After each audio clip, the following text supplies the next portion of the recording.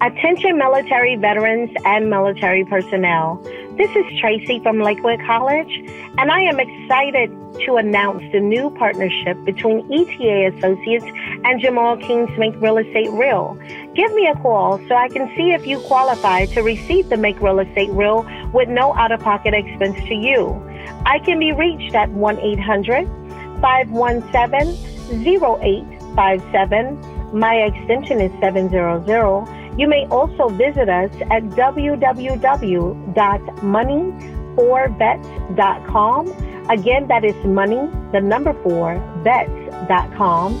You may also schedule an appointment with me through my text-only number at area code 216-678-9933. I look forward to speaking with you all. Slavery. This is 400 years in the making, and white people cannot make this an instance. They cannot make this about an episode that's why people are doing this. It's not. It is pent up for 400 years, and 400 years of trying to make effort, but it's like the hurricane. People are saying, at some point, it's just gonna pass. At some point, just hang tight. They're gonna stop protesting, just hang tight. It's gonna pass, and hopefully this time it doesn't pass. Hopefully it passes because there's change.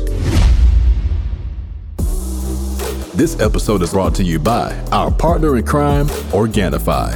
Organifi is an organic superfood supplement line that makes quality, trusted nutrition convenient and accessible. Their most popular product, Green Juice, can supercharge your life, restore that glow, and help you feel decades younger in just 30 seconds per day without having to worry about shopping for ingredients, mixing and blending them, and then cleaning up afterwards. All ingredients are USDA organic, vegan-friendly, and made without GMO ingredients, gluten, or soy.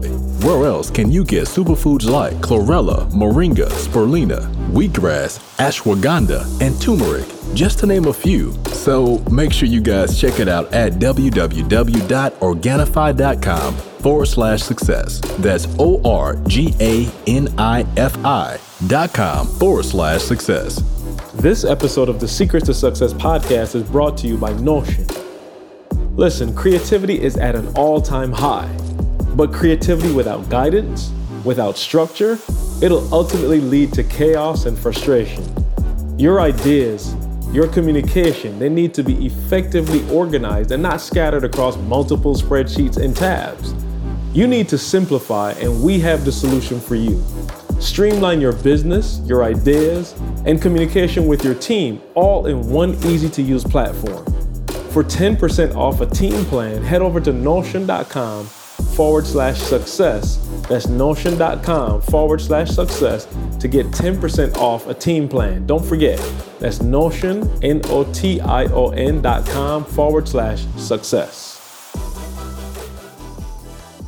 I wake up every single day, I am who I say I am, and I get what I get because I live in beast mode. Stop being gazelles. You're not average. You're not even good. You were born to be great. What's going on, world? Welcome to another edition of the Secret to Success podcast. I'm your host, CJ, joined as always by the Bayesian sensation, Mr. Carl Wesley Phillips. What's going on, y'all? What it do? I got Dr.King in the building, doing his thing. Got him a new computer. He's shining over reality. there. Oh, do you see me in HD? I do see you in HD. Baby. I got Hustle and Grind, Hustle and Motivate. Dr. Thomas in the building, back on the treadie. What's happening? Hey, since they said I'm only on it when it's time for the podcast, I had to get in position, baby. Yeah. I had to get in position. And in our desperate attempt to make this podcast more diverse, we brought in some affirmative action. We got our brother Josh in the building. Mr. Hatch, what's going on, brother? Hey, happy to be here from the bullpen. Yeah, no question. Hey, that's the reality, Josh. You didn't come in for the birth. You've been with us. He just keeping you in the bullpen, bro. He just said, hey, put him in. I'm in. Hey, listen. If it wasn't for my contract, Josh, I promise you. Sometimes I'm in the game, but he hog. Then he get mad when I come back and hog the next day. I'm like, I got to get it in. Listen, when Maul came in the podcast and started putting up 30, there wasn't enough balls to go around. I promise you that. I promise you. Wasn't enough shots to get around. Yeah. Go ahead. What'd you say, Maul? No, I was just saying, bro. It's all good. I'll take that, man. You want to throw that Kobe label? Remember on The Last Dance when they was in the locker room talking about, man, that young guy, he gonna keep shooting the ball. Yeah, he gonna get up the shots. He not gonna. Hey, that's Maul. He ain't gonna wait for the game to come to him. He's gonna grab the rock and go. All right, cool, man. Well, good to see everybody back, man. Hopefully everybody's in good spirits. Obviously, last week, man, we had one of those. Sir. And so the talks and the discussions have continued. But I think everybody is in hopefully a better place, just mentally, just in terms of, attitude and energy. There's so much work to be done, but I think just the heaviness of the situation, maybe time, is allowing us to kind of, at least for me, I shouldn't speak for you guys, kind of just see this thing a little bit more clear. And also I'm able to see some things that I feel like are going to the next level. But before we get into our discussion, I have to do a fair foul since our what would be fifth member of the podcast is not here. Unfortunately, he overslept. Okay, so I don't have a joke of the day. So all of you fans of Trey's Comedy Corner, you have to wait till next week. But we do have a fair foul. So I just wanted Carl to put this up. I got a FaceTime the other day from my brother Toby. And he was in the bathtub. And so I wanted to know. Look how C looking at it. Look how C looking at it. Foul. Hey, flag on the play. Hey, hold on. It's foul that you're showing us this foul picture right now, dog. Hey, Ma, look at C's face. C knew it was foul. Look at his face. C knew it was foul off the cuff. Yeah, C knew right off. She looking bewildered. Bruh. No, you just didn't call me like this. I'm in my room. I'm just chilling, working. And all of a sudden, I get a FaceTime. And I was like, he probably want to show me one of the kids or something like that. And he's in the tub. I said, bro, what are you doing? And he said, well, his excuse was, Beyonce just put me on her playlist, so I had to FaceTime you ASAP. So it was no time to wait. So I said, bruh, do me a favor, get off my line while you in the tub and call me when you get out and fully clothed. So I didn't know. I was like, man, I just got a question though, see. Is it a millennial thing? Because people hit me all the time, y'all, like, yo, E, I'm gonna FaceTime you. I'm like, just call me. Well, I don't need to see your face. No, I'm with you, E. I think maybe I'm old. I'm like, let's call. Let's talk. I don't want to see your face. I met a guy, E, and literally, like a young cat, and we exchanged numbers. Maul, he was asking me some questions. He had listened to the podcast before, so I started talking. He asked me some real estate stuff. I was, dude, let's connect. Here go my number. Bro, my man FaceTimed me like that night. I was like, bro, I don't even know your last name. Like, we can't do that quick. You feel me? That's why I said I think it's an age thing, Carl. Yeah. Because for them, because I'm being real, and I know CJ and Maul, they 12 years younger, so they probably do it. But I'll be real, I still talk to my wife on the phone. Like, I don't FaceTime Didi when I'm at the grocery store. I just call her, and just talk, bro. I don't have the phone looking at her face. I'm shopping. So I just don't do FaceTime unless it's like, a presentation or something. Yeah. Where I feel like it's 3 or 4 or 5 kids in the room. I want to talk to them. But let me ask you, what do you have against it? You're a flight attendant. You seem like you should like FaceTime. It just seems like it's... Okay, so maybe this is what it is. Maybe I was introduced to talking on the phone. It was just a phone. Right. So it wasn't like a computer type thing. So I guess I'm accustomed to, you pick up the phone, we talk. Like, we're not looking at each other's face. And then I also think, I could be wrong, but like, that's a little intimate. I just feel like it's kind of it's close. Awkward, bro. You just looking at each other's face. It's awkward. Yeah, I thought I'm old, bro. I just gotta admit it. I'm old. So I would say that I would agree with y'all pre-COVID, but man, I don't get to see y'all much. You know what I'm saying? So if I want to FaceTime my brothers, I'm good. I just don't know why Toby chose to do it from the tub. In the tub. Yeah, with suds all over his little taco meat chest. Looking like Ernie on Sesame Street. Looking like he out of Sesame Street. Foul. All day foul. All right, cool. So I wish I never seen that image, bro. I don't even. Hey, so y'all. Now I was gonna call Toby up today. Now I'm like, no. Yeah, I'm good. Don't FaceTime. There's no telling where he'll answer at. All right, let's get into it, man. How y'all feeling? Let's start with Carl. Obviously, Carl, last week was heavy for you as well. Yeah. I know you had to have some conversations, some things like, where are you mentally since then? I just want to check in on everybody's well-being, man. Yep, no, man, I'll be real, like getting off the call last week, bro, I'm telling y'all, like I felt a weight on my shoulders that was so heavy. Like I had that pain in my neck and shoulders, man. But like, I think the beautiful thing that came out of it is, like you just said, see, now we can have some conversations that it felt awkward before. Now it ain't awkward no more. So I'm having conversations with everybody. Like we're having the conversations and just talking about it. Erica called me, one of the neighbors, her son was outside playing that we talked about last week. And she was like, yo, I asked him, like, yo, how did y'all choose teams? You know what I mean? So now we are able to address things directly. And then I had the conversation with my kids. Like I sat down and I just walked them through. I was like, I can't not talk to you guys about it. I think that was a weight off me because I didn't know how to bring it to them. And I was like, you know what? Y'all got to get it. So like I was able to sit down and just talk to them. I'm talking about we went all the way back, civil rights all the way through and just talked about it. And I can see, there's only so much they'll grasp at this age.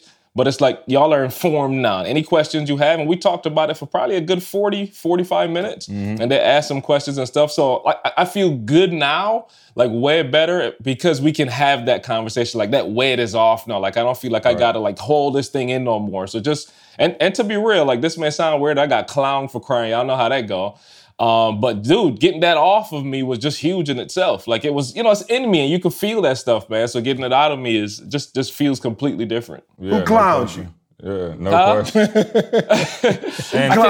I can't snitch, man. I still gotta. It wasn't CJ because CJ was crying. It wasn't CJ. Yeah, I was hurt, bro. And I'm still, again, it's just a lot of emotion, man, when you think about the fact that we have, come a long way, but we still got so far to go. And I think it's important to acknowledge those facts simultaneously. Two things can exist. You know what I mean? And sometimes it's like, oh, he's in the exact same spot we were in the 60s. I'm like, don't do that. That's a disrespect to our ancestors who went through civil rights, who worked their butt off to make sure we could vote, we could eat at the same spot, we could, you know what I mean? So, but at the same time, we got a ways to go. It's like somebody who weighed 400 pounds. You could lose 100 pounds and still be at risk of death. You know what I'm saying? Like, you still obese. You could still have diabetes. It's still very critical.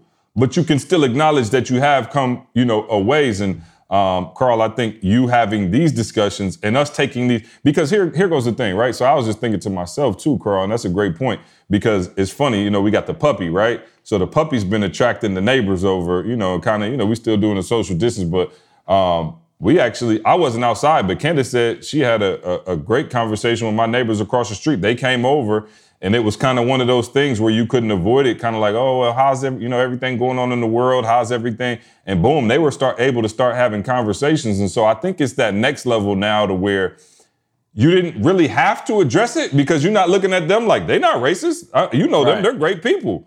But you also never have to have a next level conversation, right? You can just kind of act like it don't exist. Everybody can kind of do their thing and feel great. And you don't have to really take it to that next level. And now what this has allowed us to do, I feel like, is elevate the conversation even further beyond blatant racism or getting called the N-word or people not talking to each other at all to like, now how can we elevate this thing and take it to the next level? So I think that's brilliant, man. A lot of conversations, need to be had and are taking place. I'm still getting phone calls from people who are like, yo, help me understand. How can we, advance this thing to the next level? Maul, obviously, man, I probably got more feedback on your take on policing and things of that nature. Like I think last week you brought a ton to the conversation in the way of how police think, how they operate, how they're trained, things of that nature. How's it been for you, the reception and kind of as you watched this thing unfold? Yeah, it's been crazy. A lot of my friends and family still are police officers. So I'm hearing like a different perspective. The same way how we're talking about, and you see everybody in the community talking about, hey, Black Lives Matter. Hey, man, we need change. The police, I hear them saying like, they're sticking together and they're saying like, hey, man, this riot was crazy. I'm getting hit with feces and urine, protesters are throwing. So you're hearing a different side, people saying like, hey, it's been people outside my house. They're saying that we're getting threatening letters, put on our cars and people know where we live at. And so I'm fearing for my family's life. And it's just what the crazy part is that I'm in that middle, right? You know, even like how we came up with the word 9 to 5 millionaire, right? Half of me was a 9 to 5. I worked as a blue collar police officer. And the other half of me, you know, was a millionaire or is a millionaire. And so I can understand both sides. And I'm hearing both sides right now. And I'm just like, wow. And the crazy part is that those same people that's talking about like, hey, man, I'm fearful for my life, you know, my children's life, things like that. They are the community too. It's like, you know, that uniform, once that person puts on that uniform, they don't all of a sudden just get away from the community. These are the same people that's going to church with you. These are the same people that's, you know, the kids are going to the same school with your kids and things like that. And so it's just messed up, man. And I just try to tell them, you know, I had one friend of mine, and I'll say this real quick, where he's a police officer, and he was just like, you know, Jay, man, you know, he's actually a white guy, a white cop. And he was just like, man, you know, everybody keeps saying that Black Lives Matter. And you know, man, I know Black Lives Matter, but man, Blue Lives Matter too. And I'm just like, bruh, you gotta stop with that right there. That right there. I was like, that's it right there. I was like, you gotta stop. I was like, bruh, it's kind of like this, right? Here it is, somebody's father passed away, right? And you're at this person's funeral, right? At your friend's father's funeral. And your father passed away, let's say 15 years ago. And you're at the funeral saying, hey, man, I know you guys are crying. I know you guys are sad. But man, my dad passed away too 20 years ago. Nobody's consoling me. My dad passed. Bruh, let them grieve. Let the people at the family grieve, bruh. Like you had your time to, if you had your time to grieve. But I'm just saying, like right now, you can't walk into another funeral talking about something that maybe happened to you 10, 15 years ago. Like, man, the best thing you can do right now is console the family. They're grieving right now. They're not going to hear anything else that you're really saying. And so it's the grieving period. Eventually, we can sit down and talk about the passing of your dad, the passing of this person's dead, everybody's dead. But right now, we're at the funeral right now. So it's just like the best thing you can do is console, you know, be sympathetic to what's going on and things like that, man. No question. So after we did the podcast, bro, like I said, I had so many calls just from a lot of police officers. And most of them was positive. I didn't get any negative, you know, anything like that. And a lot of them was just saying, man, Jay, like, hey, we do this, the system has to change. You know, a lot of police officers, I know a lot of good police officers, right? But it's not them, it's the system that needs to change. And when the system change, then they'll change. Then you'll start seeing the culture. So I don't think we can point individually at a lot of officers, which there are some bad ones that definitely need to. I mean, you can check their record and they got so many beefs against them that they shouldn't be on the street, you know, but for the most part, it's the system that we need to focus on that needs reform. Yeah, no question. That's good. Brother Josh, man, we haven't obviously all of us been on the phone. We've been on the text. We've had meetings. We met with a civil rights attorney yesterday. You know, we've been going in, man. We're really trying to get solutions. And that's what really I want to use this podcast today to talk more solution-based, keep the energy high. You know what I mean? Like I know, again, we had a heavy one last week. So just want to talk, you know, going forward and moving forward. But Josh, why don't you catch us up? Obviously, we've been in contact, you know, this whole time, but the people on the podcast may not know kind of, you know, the things that you've been going through, the conversations you've had to have with your kiddos and your wife and, you know, just as it relates to this whole thing, kind of catch us up. Yeah, you know, it's been, first off, last week's podcast was just, you know, I started to listen to it on my phone. And when the voices started to crack, I ran to the computer and turned on YouTube and had to watch the rest. And, you know, to see the emotion, the understanding. I mean, 4 people on this with me right now are 4 of the people I love the most in this world. And to see what the world's going through. You know, I have a 11-year-old in Hudson, and that conversation is very different than with the 13-year-old Berkeley. And the question she has is very different. You know, our family, you guys are their uncles. They're aunts. They look at the kids as cousins. Berkeley, when this all started, she said, Dad, I just don't get it. She said, Yanni and Jazzy, she said, what? I don't get it. Yanni and Jazzy are so pretty, so smart, so talented. Why would I ever have a chance above them because of the color of my skin? And as a dad, I just start tearing up and just talking through why the world doesn't always see it that way. Mal, to your point, it's been really interesting because you hear people say all lives matter, but that's not what we're talking about right now. Mm-hmm. Of course, all lives matter, but I live in South Carolina. We've had 4 years of hurricanes, 4 straight years of hurricanes. It would be like me being in my house, a hurricane comes, rips off my neighbor's roof. My house is fine. I look at Heather and said, I'm going to go save the neighbor. She says, what about our house? And I look at her and go, what about our house? It's fine. What do you mean, what about our house? It's thriving. Right. Our roof is intact. We're going to go over here and help. They're in trouble. And this has been, the hardest thing for me through all of this is, and see, there's been, how many episodes have we been together?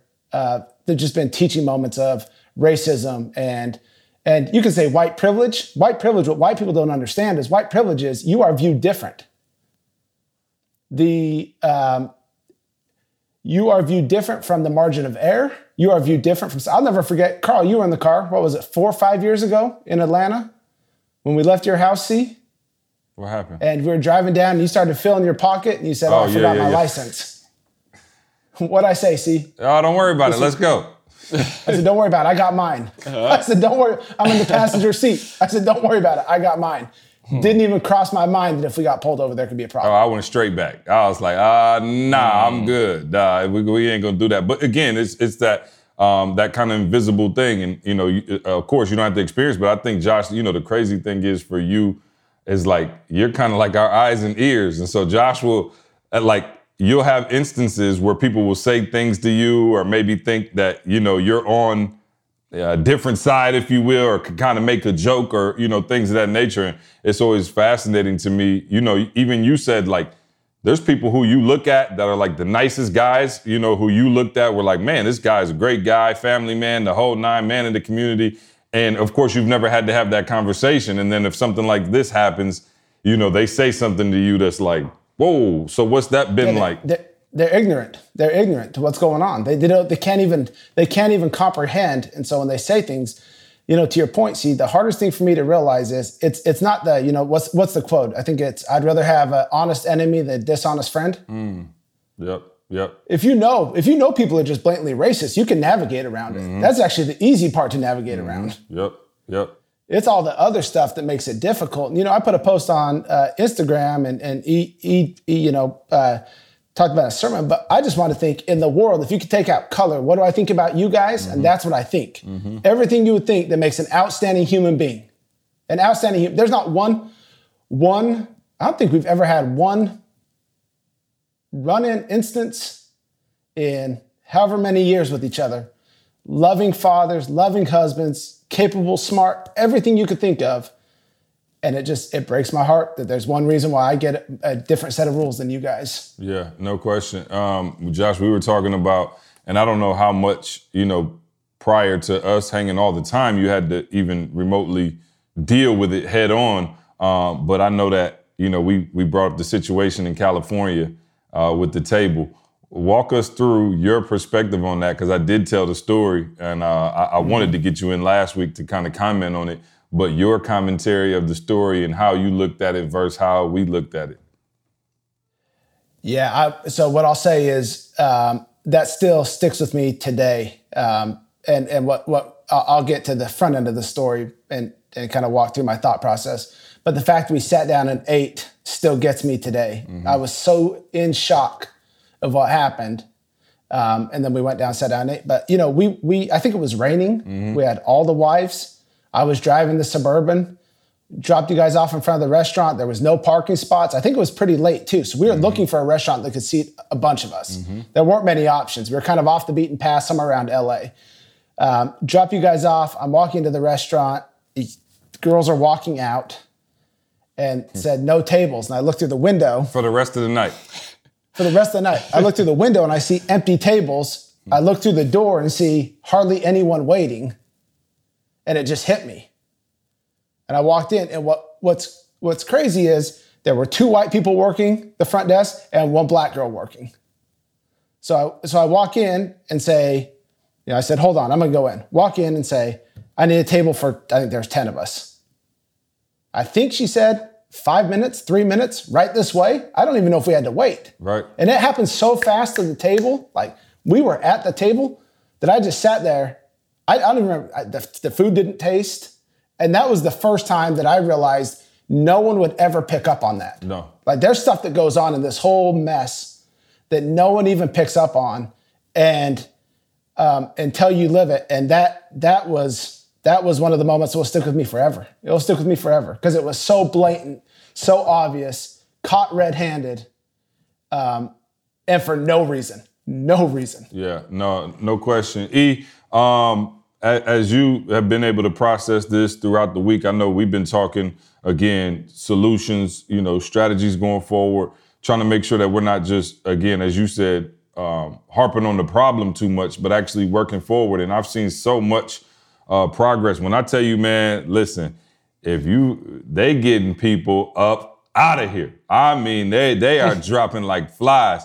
And, I think that's a good thing. Like, people need to be exposed for what they're doing and who they are and things of that nature. But as we think solutions going forward, E, and all the things that have been happening, kind of where are you now? And talk to us about your mindset. Yeah, well, I want to say pick your spot. Pick your spot. But before I go there, I got to say this, guys. I asked myself, when the whole podcast ended last week, I was like, E, why didn't you cry? I was like Josh. I was like, I've been, like, I was just asking myself. I thought it was because you was on the treadmill. Yeah. That would have looked kind of crazy. Maybe that's it, Ma. Maybe that's what it was, a treadmill. But I asked myself, and what was so weird, guys, and I'm like, I didn't even believe that this was possible for me to do, because I always talk about, like, press on, like, grind, like, don't cry because you in pain, like, keep going, get a reward for it. So I got such a positive outlook that actually, when I questioned myself, Josh, I was like, oh, you didn't cry because you've given up. Like, that's why you didn't cry. Like, you've given up on this country and racism ever, white privilege, whatever you want to call it. Like, you understand, like, it's crazy, Josh. It's like, I actually went and got the PhD so that it would be one less reason that you could use my color against me. Right. Like, I ain't necessarily go get a PhD because I'm in love with studying, but it was like, okay, I need, when I look at history, what I learned from Frederick Douglass, what I learned from Booker T. Washington, Du Bois, is that you actually have to be the best version of yourself to get a chance in this country. Like, you gotta be Michael Jordan in terms of your, not necessarily playing basketball, but your life. Whereas, I don't know, Josh, but maybe a white guy just has his 4-year degree, or maybe not even a 4-year degree, but he'll get an opportunity that I won't get, with the same credentials that he had. Like, I gotta have a master's, a PhD. Like, I gotta prove myself, right? Hey, E, let me just take it. So, yeah. Go. So let me just go through the list really quick. Yep. I didn't mean to cut you off, but C, what do you have, a master's? Yep. Maul? 4-year? No, I'm just, football. Right. Yeah. Bachelor. Yeah, 4-year. 4-year degree? I got one master's for me and one for Maul. Yeah, there you go. He's got a PhD. Oh. Guess what? I didn't finish. Oh, wow. To E's point, I didn't finish. No one ever asked me what my degree. No one asked me. I don't know if I've ever been asked. When my foot went bad, I either could sit in another state or I got home and got to work. I didn't even finish, and no one asked me that. E, sorry, I just want to say that to your point about having to go all down the line. Perfect. Yeah, please. I mean, you bring in another level to it. But what I'm saying, Josh, I didn't even realize I quit. I gave up. That's why I didn't cry. You have to care to cry.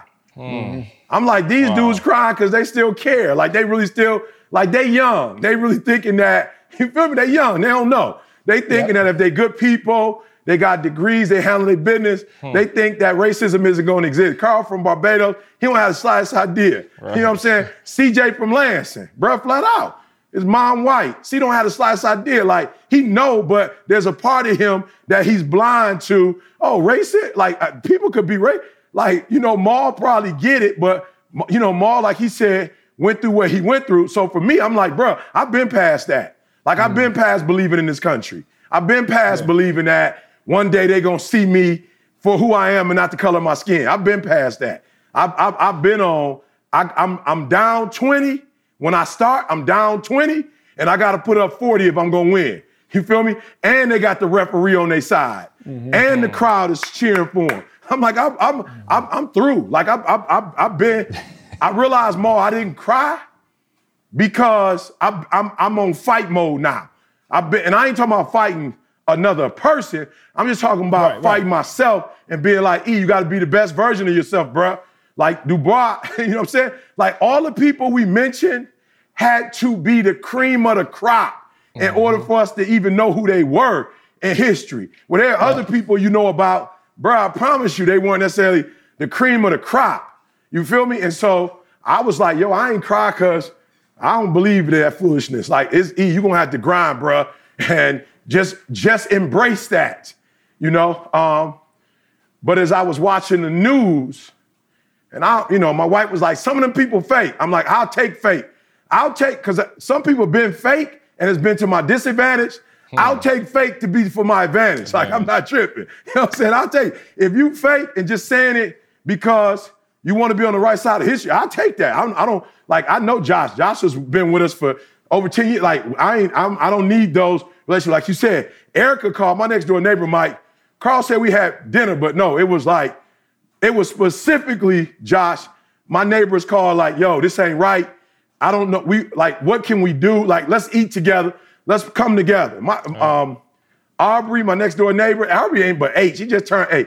Josh, I'm talking about every day. She bringing me cupcakes. You know what I'm saying? Like, she getting she finding stuff in the house and putting it in whatever and coming by like, Eric, I love you. Like, you know, like, yo, like, they like, we look up to you. So I've given up on the wider world, and I'm not bitter. So what you're saying, I want to make sure that we're not taking this out of context. What you're saying is you've given up on the racist people trying to convert them over. No, the system. Right. I'm saying you haven't. Okay, gotcha. The system's rigged. The system ever being remotely fair.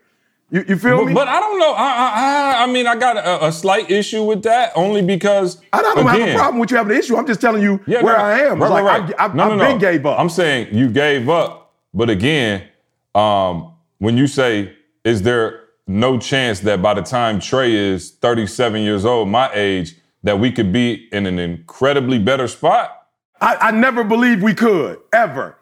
Now, I'm telling you, I'm hopeful what I've seen this week. I've never believed that Jalen would ever get a chance to just be black and still have a chance. I've never. So I was listening to the news, and one guy was like, come on now, there's no systemic racism. I'm like, bro, the last time I checked, the banks are owned by white males. The telecommunication is owned by white males. Technology is like everything. There's no black male or female or minority, period, that owns anything. They're not the CEO. They're not the CEO. So for me, am I going to have a good life? Absolutely am I going to have a good life. But let me just keep it 100 with you, how I feel. I feel with this talent that I have, if I was a white male, bruh, if I was a white male with this talent, bruh, do you understand? My parents didn't have nothing in terms of connections, nothing. My parents didn't have nothing. Do you understand that I don't have I don't have a network? You know what I'm saying? Like, I don't have nothing. Like, I had to grind to get where I am right now, for this company to get to where we are. We didn't have that. Look, bruh, and I can't get too deep into this. Let me just say, I was denied a loan. I was denied. With all the stuff I got, I was denied. Right. Josh, I pick up the phone, call one of my white male friends. He pick up the phone, call him. I got approved. Yep. I'm just saying, Josh. What I tell you after, I got phone with E. What I tell you, see? Oh, you said, you was like, that's only one reason. He got more money, he got more of this, more of that. I've never heard of anybody getting denied. He can pay cash for his house. Right. All right, let me get our newest sponsor in here really quickly. Our newest sponsor of the S2S podcast is Notion. Listen, Notion is the all-in-one tool for taking notes, managing projects, sharing docs, and collaborating with your team seamlessly. It's quick to set up and fun to use. Notion makes it easy to work on your own or with your teammates in real time or around the clock, no matter where you are. Listen, guys, a couple weeks back, we had a text thread that we used with our podcast editors, and one of our editors actually missed a critical edit. And I'll just be real, Notion came at the right time for us. We signed up immediately that week. And the ability to be able to tag each member and assign the task, when I tell you, immediately improved our workflow. So from maybe about a month in now, we've been using Notion. And so far, man, I'm telling you, everybody has been on the same page. We know exactly what's happening. It keeps the information centralized. We can find documents quickly, right? And stay on the same page. Everyone knows exactly what's going on, what progress has been made, and what's next. Capture your ideas and manage tasks the way that you want. Notion is flexible and customizable, so you can set it up for how you and your team work best. And Notion can replace dozens of those single-purpose programs like Google Docs, Asana, Trello, Evernote, Confluence. Stay on task, find exactly what you need when you need it, collaborate efficiently all in one place with Notion. For 10% off of a team plan, head over to notion.com/success. That's notion.com/success to get 10% off a team plan. Again, it's Notion, notion.com/success. Here's what I'm saying, though, Josh. That's what I'm saying. I'm saying nothing changed, Josh. Now, it wasn't like they made a phone call and put millions of dollars in my bank account. No, you feel me? Or it wasn't like the bank was like, oh, all of a sudden, he ain't got no money, but off this man's word, we just gonna give him the opportunity. No. Yeah, and mind you, for context, we're talking about this was last week. So we're not talking about like something happened years ago. This was last week. No, we can't give. I'm like, what? But you told me. But now you telling me after 9 months that. But when a white male pick up the phone and make a phone call, now all of a sudden I'm qualified. You feel me? And John, I'm super grateful. But here's what I'm saying: my guy that I call, he would never have to call me to get he would never have to call me to do the same thing. He could use his own name and his own credit. So that's what I mean when I say, see, I'm not quitting and giving up. I never said that. I think I work harder now to make sure that the next generation is taken care of. But what I'm on, see, is not equality. I'm on, hey, y'all got to work hard. Y'all got to go to school. Y'all got to make sure you because watch this, see, every time somebody get murdered, it's always, was he an alcoholic? Was he using drugs? What does that have to do with you taking somebody's life? But it goes back to, okay, let's find something to discredit this person being a human, right? And so I've always felt like my ancestors have proven to me that if you work hard, you can, but see, everybody shouldn't have to get up at 3 o'clock in the morning to have a chance, bruh. Everybody shouldn't have to grind get up at 3 and work to 3. Like everybody shouldn't have to have a PhD. Everybody shouldn't have to do what I'm doing to get what I'm getting. So when I say that, I just mean like, it ain't gonna never just be, it just equal. And but what I saw this week, I've been in the game for a minute. I've been in the game for a long time. What I saw this week was like, okay, now, and you gotta hear me. Some people are going, man, you have white individuals who are taking a stand. We always, brother, this ain't the first time. Harriet Tubman has said the Underground Railroad. She didn't mean like a physical space under the earth. That's not what she was talking about. She was talking about her white friends who opened up doors, but they had to keep it on the low though. You feel me? They couldn't tell nobody. You had people march with Martin Luther King, ministers who were white, who lost their lives, right? So we've always had to support. This is the first time in Earth's history that when we are assisted, that now they're not being attacked. Now we on the page where everybody's like, this is wrong. We've always. That's why I try to tell people who be on that, that negative stuff. We've always had white allies. We've always had friends. Always. People who sacrificed their lives. The Freedom Riders, they lost their life on that bus. The people that walked with Martin Luther King, some of them got their lives taken. Right. We've always had that support. But let me tell you what seems different, E. What seems different to me, and I could be wrong, but what seems different to me is, so you always had those type of white people who were like ride or die, like, you know, Josh, Adam, like, I'm down, I'm on the bus with y'all, let's go, I'm willing to, you know, whatever. But I think now the difference is, and I talked about it a little last week, I don't know if I articulated it that well, but what's happening is you're getting those folks who kind of was just like, hey, I'm out. Now they're appalled enough to go, whoa. And so what happens is, if you're not speaking out, if you are being quiet, if you are being silent, now it's starting to look like, whoa, why you not saying nothing? Where back in the day, it was like, okay, cool, you got your Freedom Riders, you got your people who had the Underground Railroad with the lights on, but then you had this group that was like I said last week, extremely racist, and you ain't never, bro, my brother just sent me right before we got on the podcast, they just showed me a protest that was going up the street, and it was two white dudes, one dude was playing around, had his knee on my man's neck with a Trump, all lives matter. White lives matter. Yeah, I'm saying, like, bro, you not, they gone. Like, it's nothing, like, if you, there is nothing we could do, it don't matter. You just never gonna be whatever. But I'm saying, and that's not who I'm talking about now. And I'm not talking about them, and I'm not talking about Josh. I'm talking about right there in the middle somewhere where you looking at this going, I've never spoken out against this kind of stuff, and I don't really know what's going on. My white privilege has afforded me the ability not to even have to think about it. I'm seeing more of those people get involved now. And and I'm saying, that's why this feels different. Yeah, but I'm saying the reason why you're seeing it though, is because, and it's nothing against them, but I'm saying why you're seeing it is because it's finally not popular to be racist. That's E. I was going to say, white people now are willing to argue with other white people openly about this topic, where before they would stand and say, you say it, Josh, if someone did something to any one of you, of course I'm there.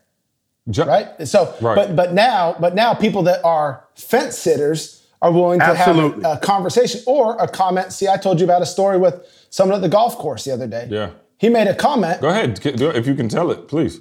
Yeah, so I went to pick up HUD from the golf course, and one of the guys that works at the golf course was there, and I hadn't seen him in a couple weeks. So I walked up, and he said, man, all of this over a few bad apple cops.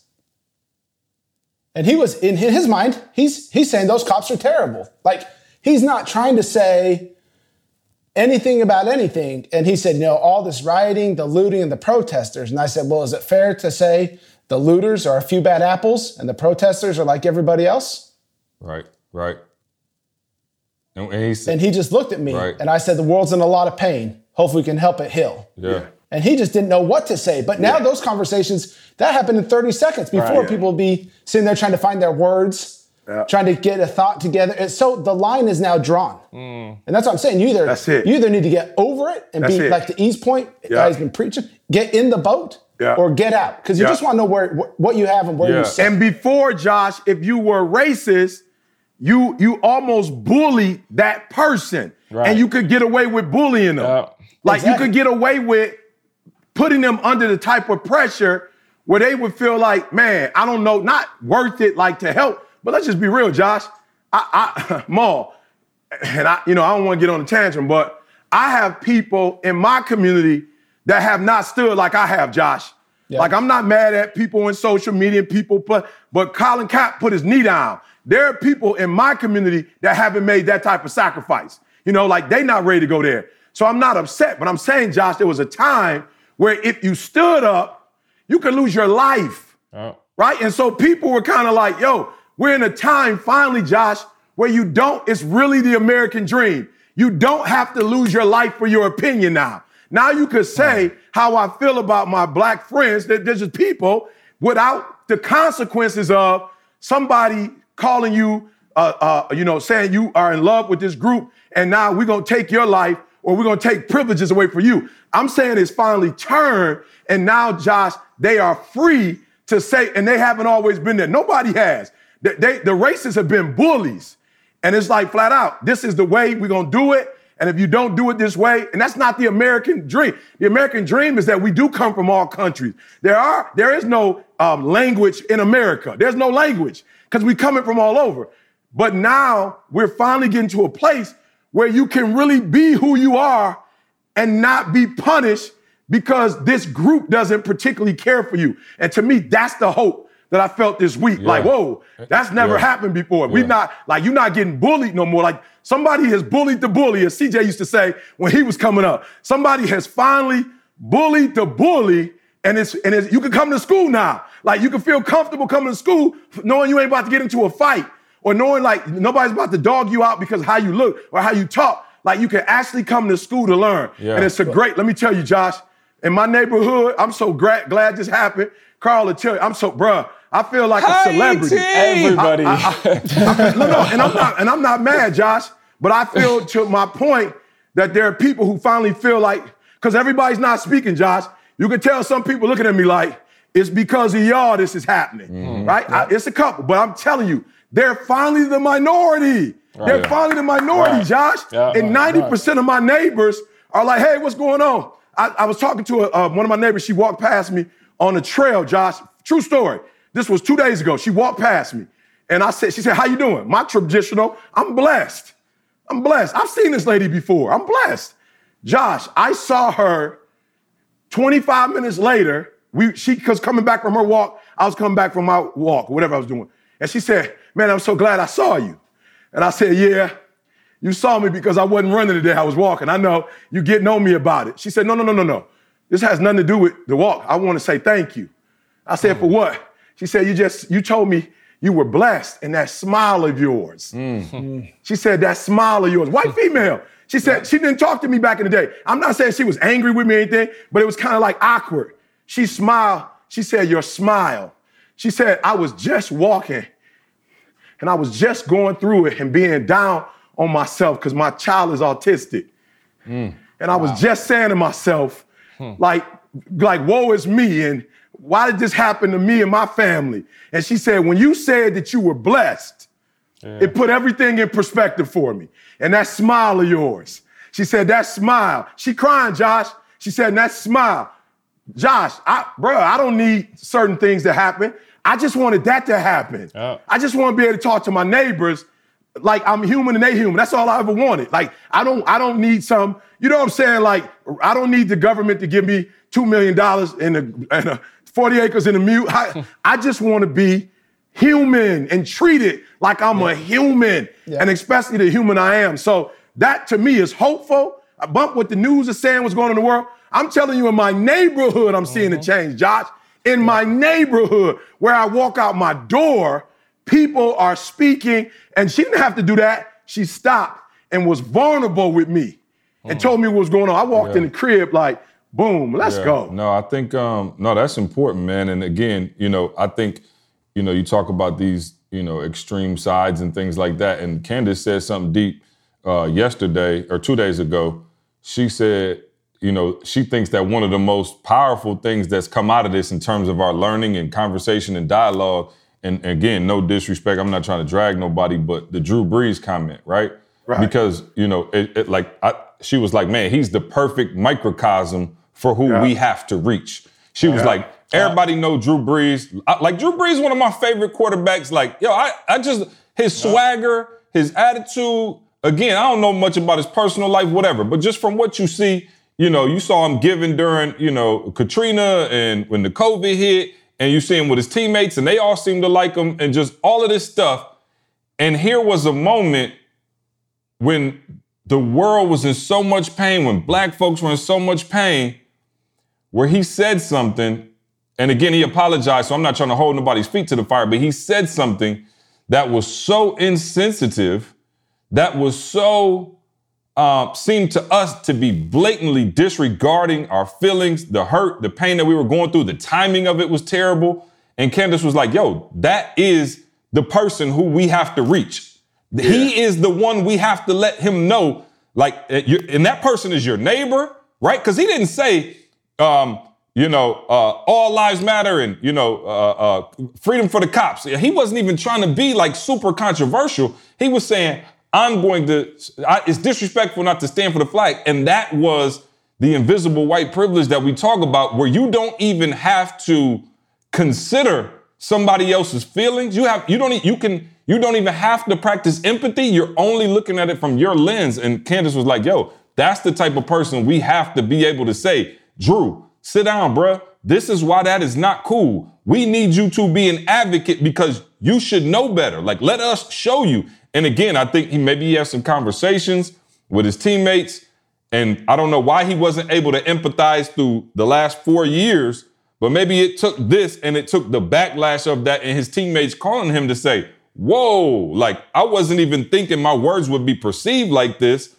And so now can we get, and then of course Trump came out, said what he said, and Breeze was right back on it. Like, nah, bruh, I'm not with it. Like, I did not mean it like that, but I honestly believe maybe here's a situation of somebody now who can take the thought process and go, yo, this is why it's not right. And so to me, that has, been one of the most awakening things for me. So I'll let anybody else jump in on that. No, Go ahead. I was just gonna say, man, a lot of this stems back though. Like, if we're talking about reform, we have to go all the way back to the foundation. We got to go back to like the children, right? We got to go back to the education system. I still remember, and CJ know, I got a story probably that I can relate to back when I was in grammar school, I was, even after we finished the podcast, I was just sitting up and I was even thinking about times that, when I was a kid, I didn't really think about it. But now as an adult, bruh, from day one, as far back as I can remember, going to that school I talked about last week, they had us read, like we were doing definitions and meanings of things, right? We were doing meanings. And just so happened this week, we were doing the meanings or the definition of black. We were doing the definition of white. My teacher made me stand up and say the definition of black, not even knowing that I'm just a little kid. So I get up and I'm reading it. And, of course, they got words that's synonymous with that word black. And here I am in front of the whole class.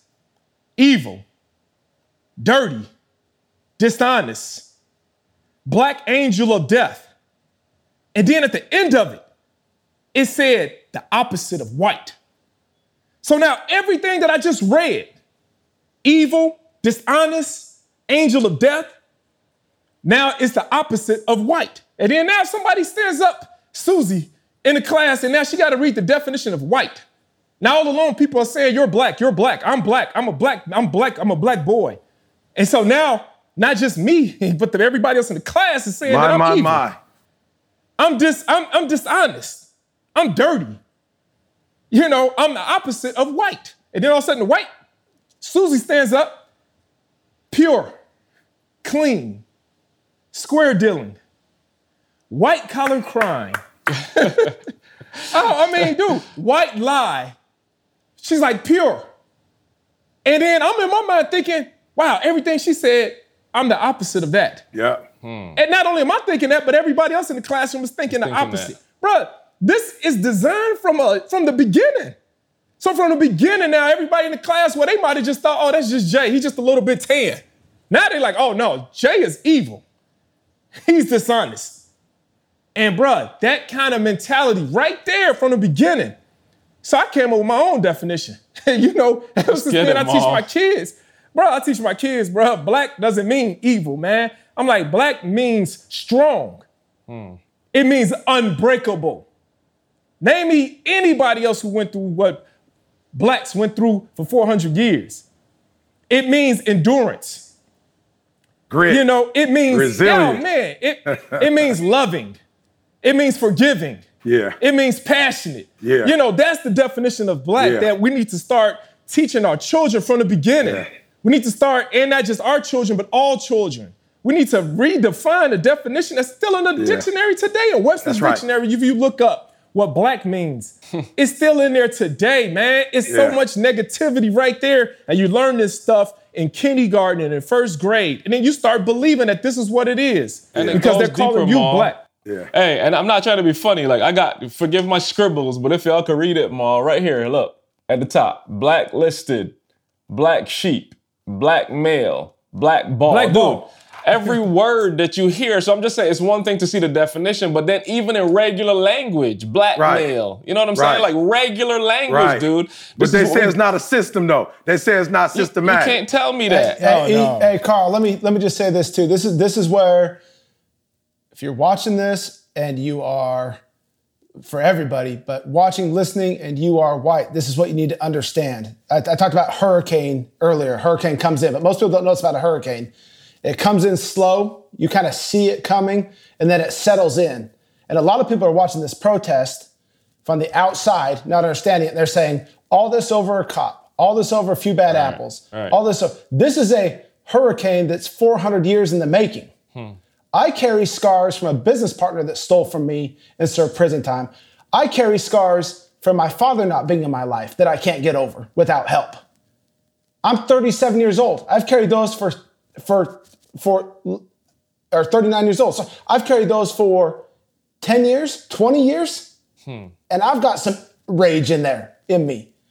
I'm not talking about 400 years of a system being put against. So this isn't an instance. This is people that are out against what Maul just said, what he went through in school, the definition, slavery. This is 400 years in the making, and white people cannot make this an instance. They cannot make this about an episode that's why people are doing this. It's not. It is pent up for 400 years. And 400 years of trying to make effort, but it's like the hurricane. People are saying, at some point, it's just going to pass. At some point, just hang tight. They're going to stop protest. Like, just hang tight. It's going to pass. And hopefully this time it doesn't pass. Hopefully it passes because there's change. Yeah, no question. And the change starts inside that home, bro. You gotta, the change is so important to start inside the home. Carl, last week you was asking about, like, what do I teach my children? What do I teach my sons? Things like that. Just to give you another example, I always go back to this class. In this class, bro, they had us do a family tree, right? They said this was the class assignment. And the kicker was, the tree, you could not, it had to go back to whatever country you're from, right? And so that's, I think, like, every assignment they gave us was against me. So I'm like, okay, family tree, it's got to go back to another country. Yeah. Everybody in the class was from a different, so people came back. I would never forget, man, I had a hard time. I remember going home and I remember telling my parents, like, they want us to do a family tree. And it can't be, a lot of blacks, all right, Mississippi.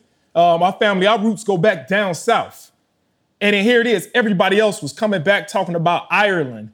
They talking about Russia. They actually got, this is the family tree. They got, and this, they got the family crest. They got all of this stuff where I couldn't go back no further to Mississippi, bro. Right.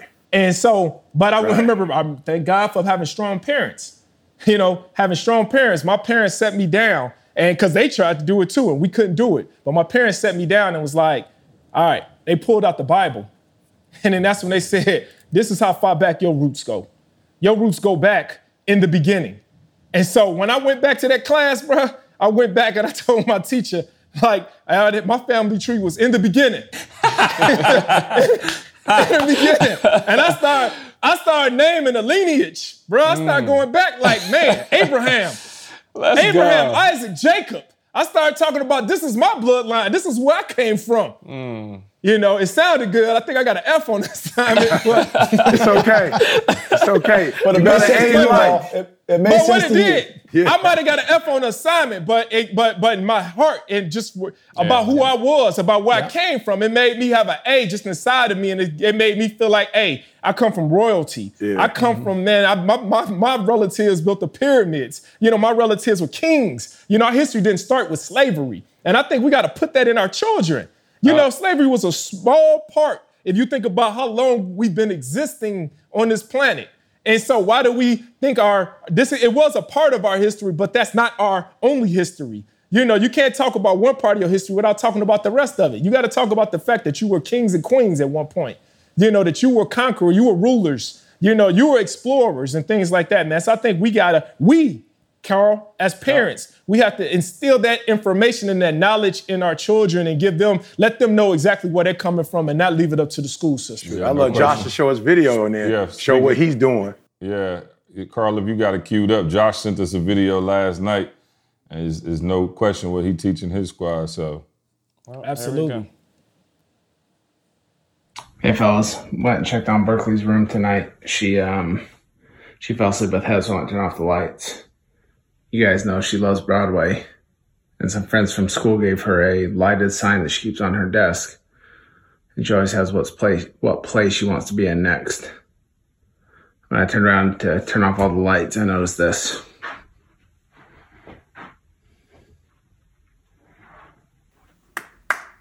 Just want to say, I love you.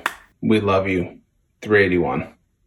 Amen. 381. So 381. 381. Josh, walk us through. And you hear the conversations that we as black males always talk about having with our kids, our sons, our daughters. What's the conversation for you and your kids? And obviously you said it. Hudson and Bear are 2 different ages, but just in terms of the way you've raised them, you haven't raised them to ignore race, right? Because I think most people just say, hey, just ignore it. It doesn't exist. Don't worry about it. We're not racist. Just don't say anything. And you guys have chosen not to go that route of not saying anything because it is important to talk about and to understand. But walk us through those conversations that maybe even along the way up until now you're having with the kids.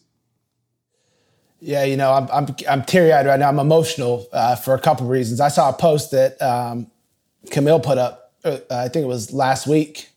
And I think, I'm paraphrasing. I probably don't get it right, but it said, when do I go from cute to scary? And, as a human, as someone that loves your kids like they're my own, it's devastating. It just doesn't make any sense. But we've chosen to have our kids see people for what they are, for their character. And it is, again, Berkeley, when was it? Berkeley is years ago. I called you and said, I think Bear was maybe 8. She's 11 now, maybe 7. And I was putting her to bed and she said, Dad, is Uncle C an uncle to us just like Uncle Ryan? That's my brother, my blood brother, Ryan. And I said, yes, baby girl. She said, that's what I've always thought. To her, there was no difference. You're a brother, you're an uncle. And, for me, my hope, you say how we educate them. We don't shy away from it, the conversations, but we also immerse them around good people. That's all we try to do as parents. White, black, Hispanic, Asian, it doesn't matter. We want to immerse them around good people. And it so happens that many, many of the best people in our life happen to be black. And they have been around that from the beginning. That is the best people in their life since they can remember people. And, I told you, it's interesting from a white standpoint. A lot of white people are fine if their kids have best friends that are black. A lot of people are fine. A lot of parents, maybe not, but a lot of parents are fine, best friends black. But you start talking about Berkeley coming home and saying, I'm going to marry baby Jay, you're going to find out if you're racist or not. Right. You're going to find out if you truly believe the system's rigged or not.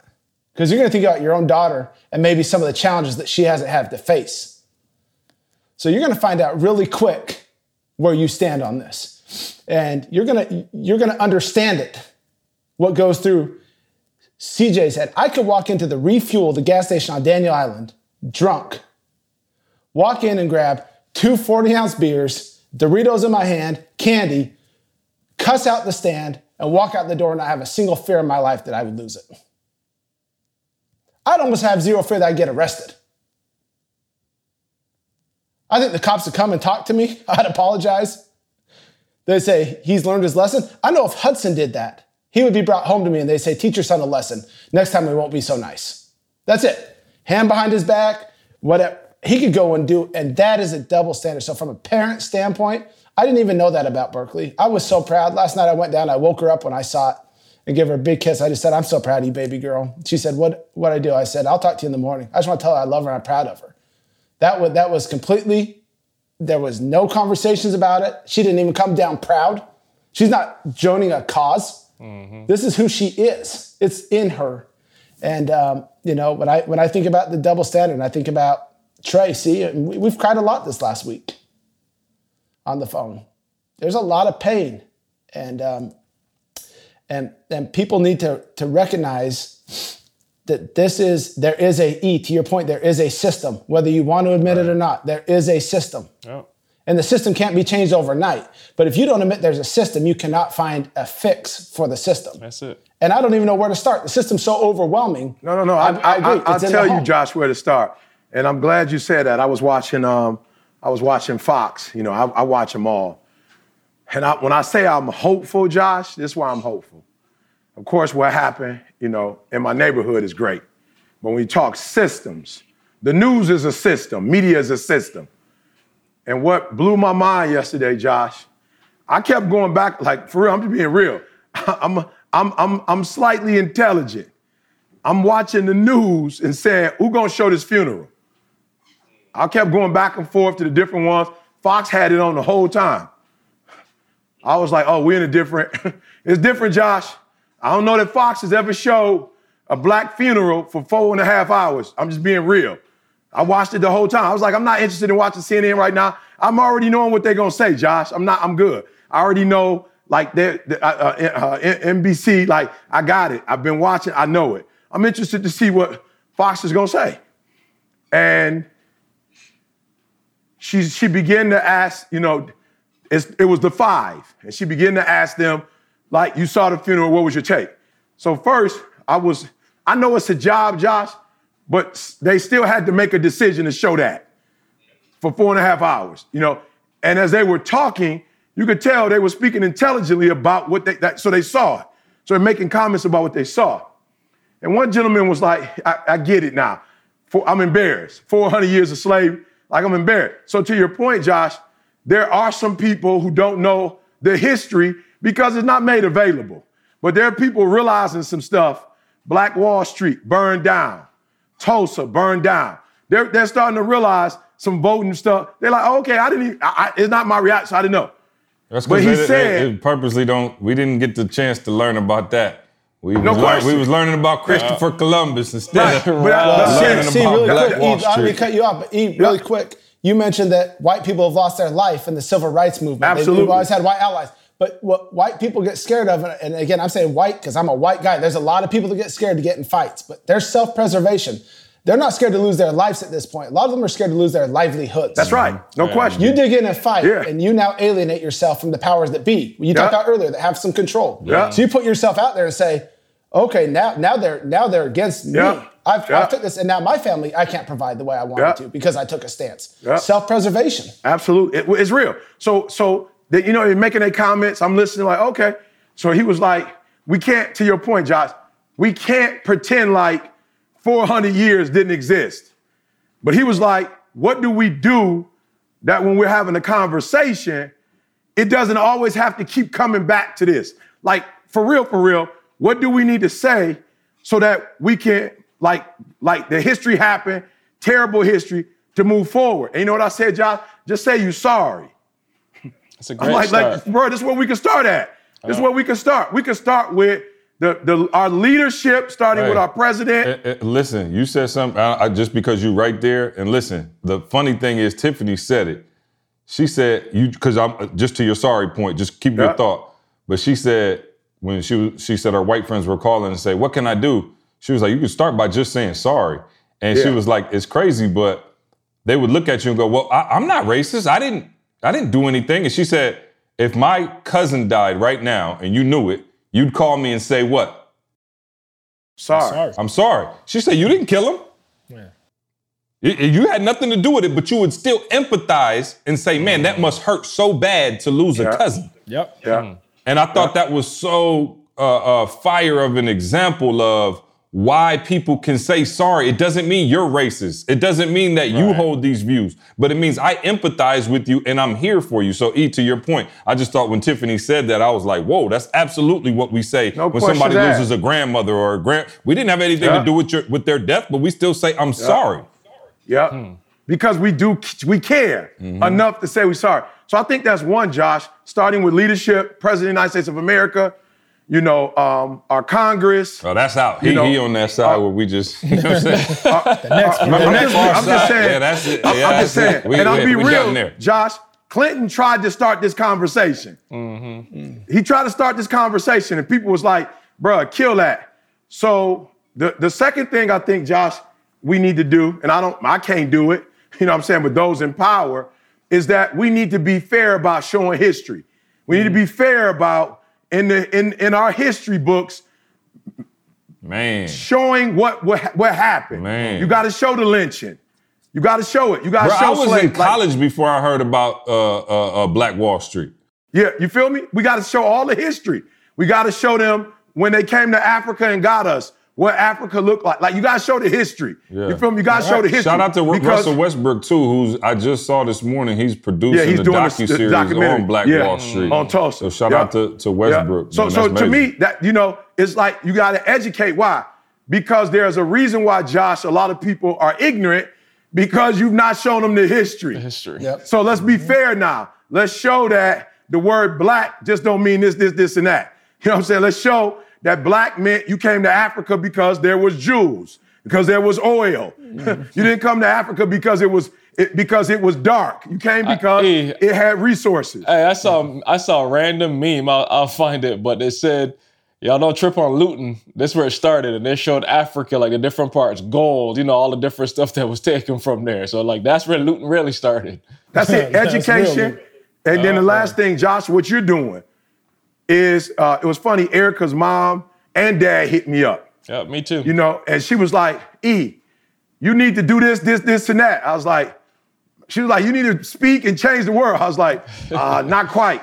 You need to raise all these people like you raise your child, like you raise your kid. That's what you need to do. She's like, you know, I can't do that. But to my point, I was letting her know, Josh, like you have to introduce to people how you have put your children in a spot where they don't see color. You got to do that. Like your granddaughter is an angel. You got to teach other kids how to raise their kids like that. And so for me, Josh, I think the third thing that needs to be done is people like yourself. You're not faking. You've been on this. But those people that are on the fence, Josh, I feel like you guys have to help them to live outside of the fence. They've been on the fence for so long, Josh. They don't know how to live. Like, they're like, oh, okay, we hear what y'all saying, we agree, but we've never took that stance before.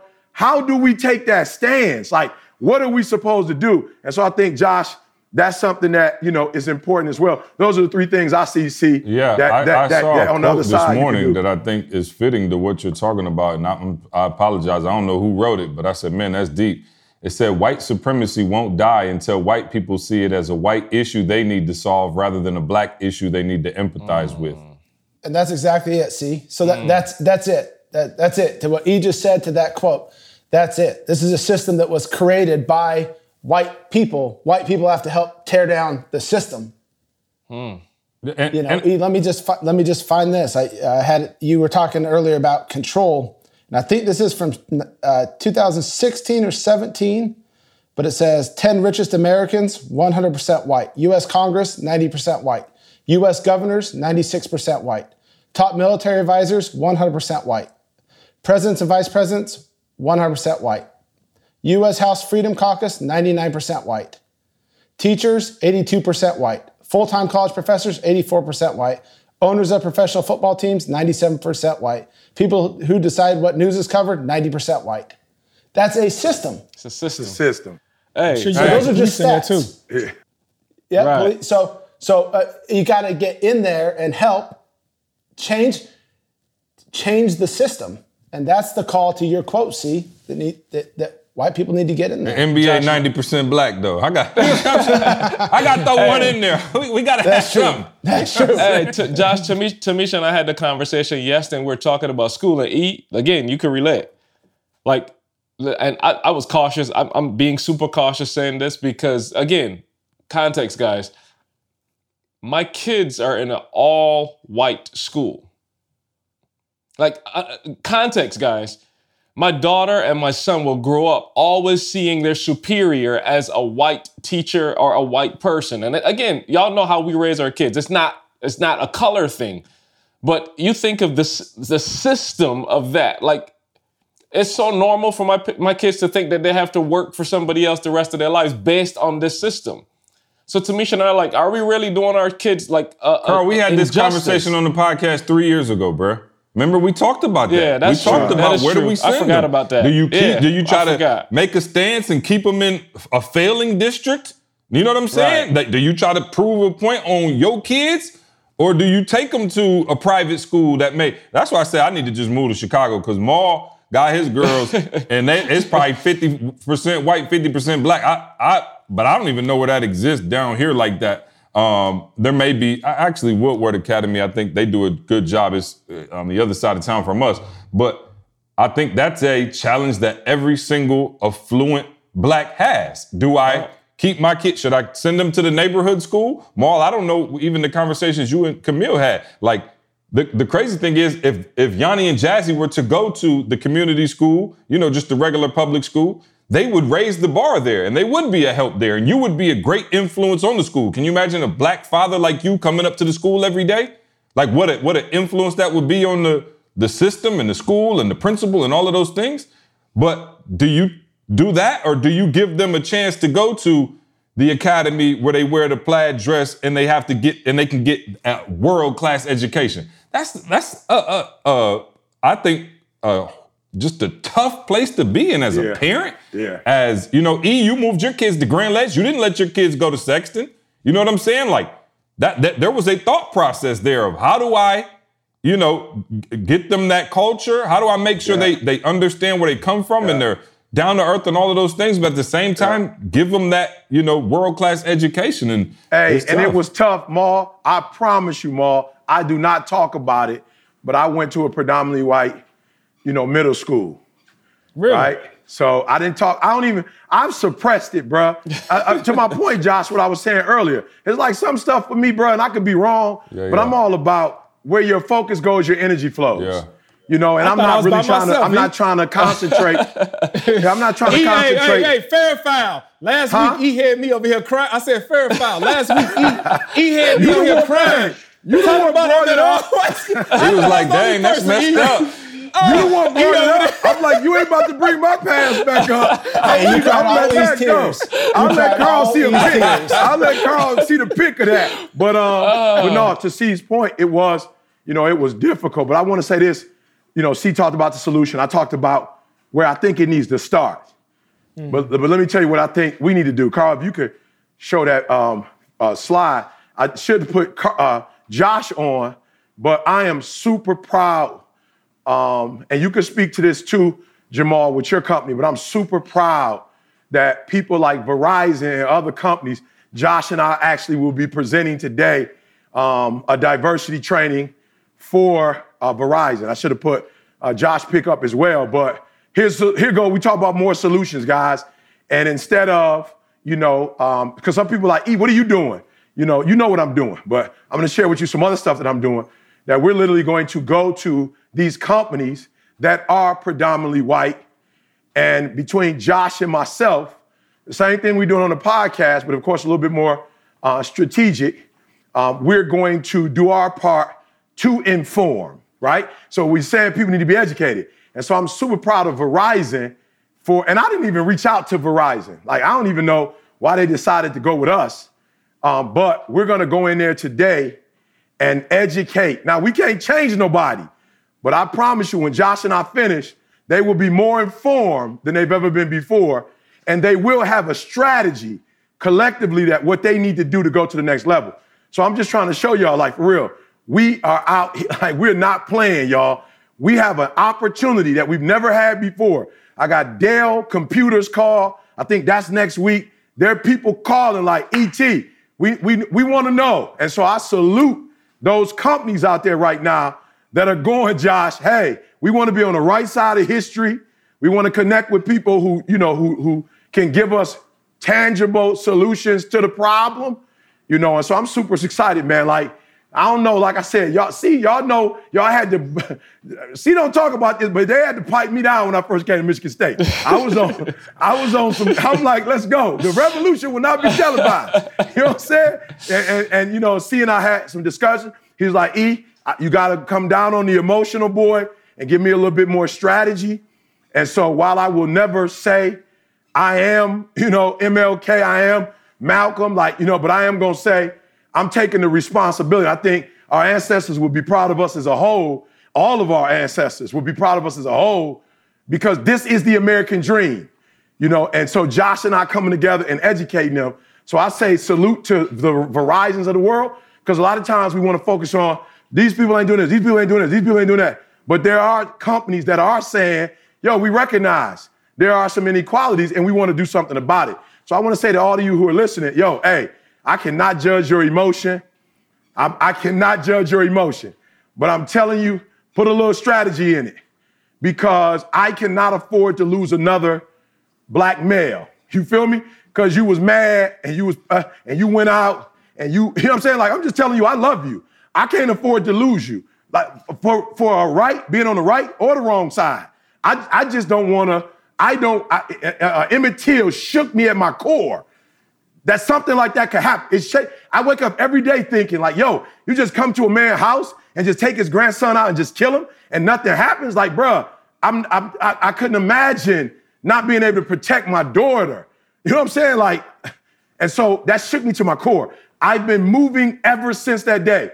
I keep hearing different people. I don't want to lose no more. And I'll say this, as much as I thought Martin Luther King when I was young was I'm talking about soft. I thought he was soft as butter, Jamal. I thought his tactics. I'm looking at other leaders like, yo, that's who they ain't playing no games. That's who I want to be. But when I did my homework, Maul, to see his point, don't be emotional, be strategic. Here's what I can tell you. Somebody told me the other day, and I get it, they weren't trying to be disrespectful, young black men. He wasn't trying to be disrespectful. But he said, come on, look at what you're telling me about Martin Luther King. All that positive, they shot him to death, Come on, lost his life, all that positivity. And I said, listen to me very closely. There were others who bore arms and they were aggressive. And you looked up to them. But they lost a lot of their people. Dr. Martin Luther King got shot and killed, but none of his followers got shot. None of the dudes, Jesse Jackson, Hosea Williams, Andrew Young, right? None of them got shot, bruh. None of them. All of them are still Hosea Williams. Trying to think of my guy to help me. But none of these individuals died in a violent death. They all lived a long life, and they all prospered as a result. And so I'm telling you, Maul, up front, I was like, oh man, he was soft. But he was strategic, Maul. And he lost his life as the leader, but he kept his flock intact. He kept them all intact. They all lived a very long life. And I'm telling you, be strategic. And to your point. Don't be emotional, be strategic. Yeah, and to your point, I actually, I talked to my mom about, that when she was young and things of that nature, her mom, and she said that they remember, because they were being so peaceful and they weren't doing anything, like when they put the hoses and the dogs on them and they were just sitting there and being nonviolent and not resisting at all, she was like, it was an awakening for white America, right? Like it was some folk like, dog, okay, it's one thing not to be able to, sit on the bus somewhere, like, yo, y'all releasing dogs on them. And the horrific imagery of that moved a lot of people at that time to say, yo, this is insane. And it's eerily similar to what happened with George Floyd, when people were like, yo, okay, blacks getting arrested for weed, that don't really move the needle like that. Maybe not. I didn't see the Trayvon thing. They didn't have the video. Mike Brown, I think he might, who knows if he charged. Most of the police I see out my window are good. The horrificness, if that's a word, the horrific nature of what my man did to George Floyd, it has stirred something up in the world. Unfortunately, it took for a man to lose his life for 8 minutes and 46 seconds on camera. But I do think, again, now there is, let's pray, an awakening, and not just one that will last for a minute, a weekend, 2 weekends, 3 weekends, but one that will create systemic change. Yeah, so that we can 381. move It was Joseph Lowry. forward. I'm sorry, it was Joseph Lowry. Yeah, no question. So big shout out to Organifi, man, the sponsor of this podcast, ORGANIFI.com, promo code success. Make sure you check them out, man. Always rocking with the small black business. You know what I'm saying? We appreciate that, Organifi, for looking out, making sure we can run this podcast in a successful way.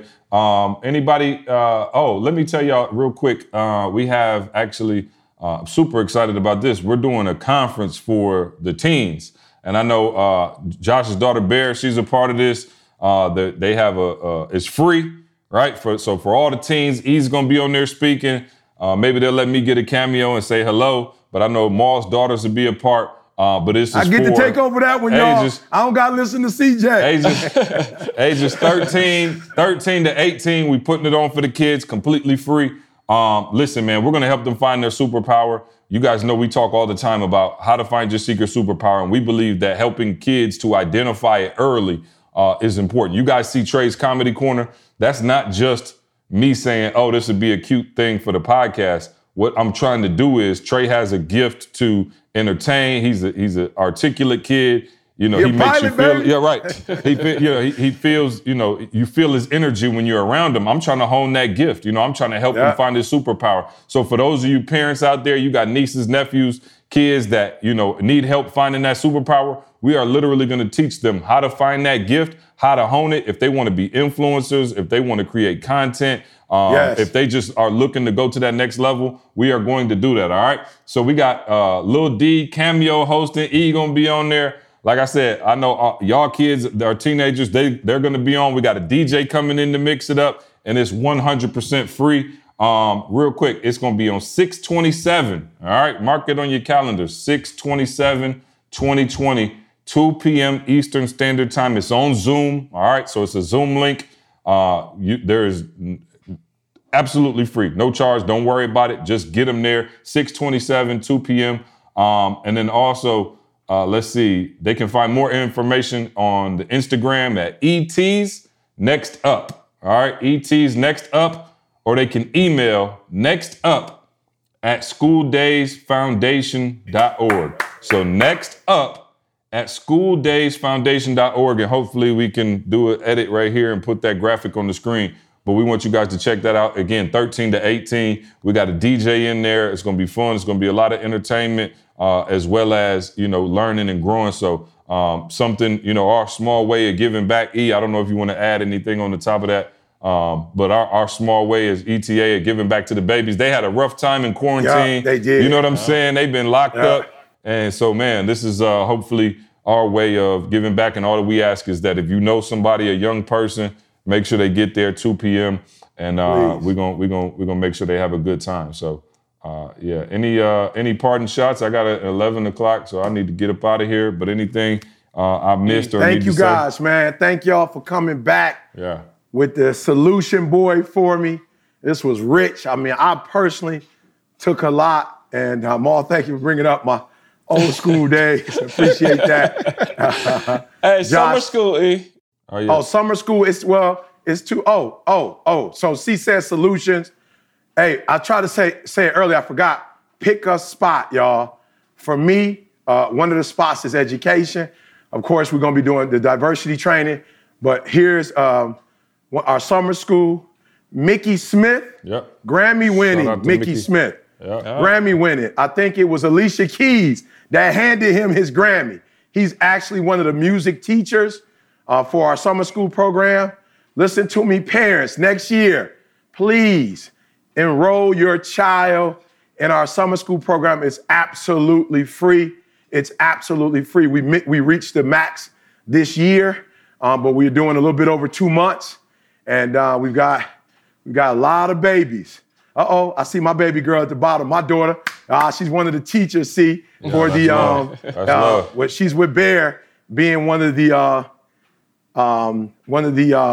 coaches in terms of your superpower.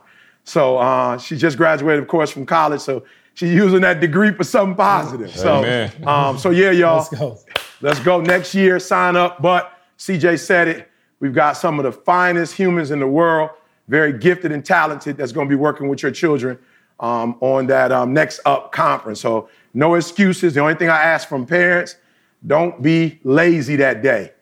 Get up, help your child to get registered, whatever. But push them and make sure they're there. Once you get them on the computer and they get on, we got it from there. But we do need your assistance in helping them to be at the spot and be ready. Be ready. I'm talking about dressed and energetic. Get their friends, bring their friends around, and let's go, y'all. Yep. Appreciate you, C. Maul, Josh. Yep, Carl, sure. appreciate y'all. No question, man. And make sure y'all check out the Rebuild Conference at etinspires.com. We definitely want to see you there as well, man. We appreciate y'all, man. These last 2 podcasts been, a little different from what we usually do, but, as a group, this is what's necessary at the moment, man. This is what we're called to do. So hopefully these conversations are helpful to you, helpful to your family. It is extremely important that, we don't only talk about it, but we be about it. So hopefully we're setting a good example for y'all there. Much love to everybody. Stay safe, and we'll see you next week. See you next week. I want you to focus on here right now. Don't you worry about when you get home. You concentrate on this opportunity. You don't worry about tomorrow. You concentrate on this opportunity with all your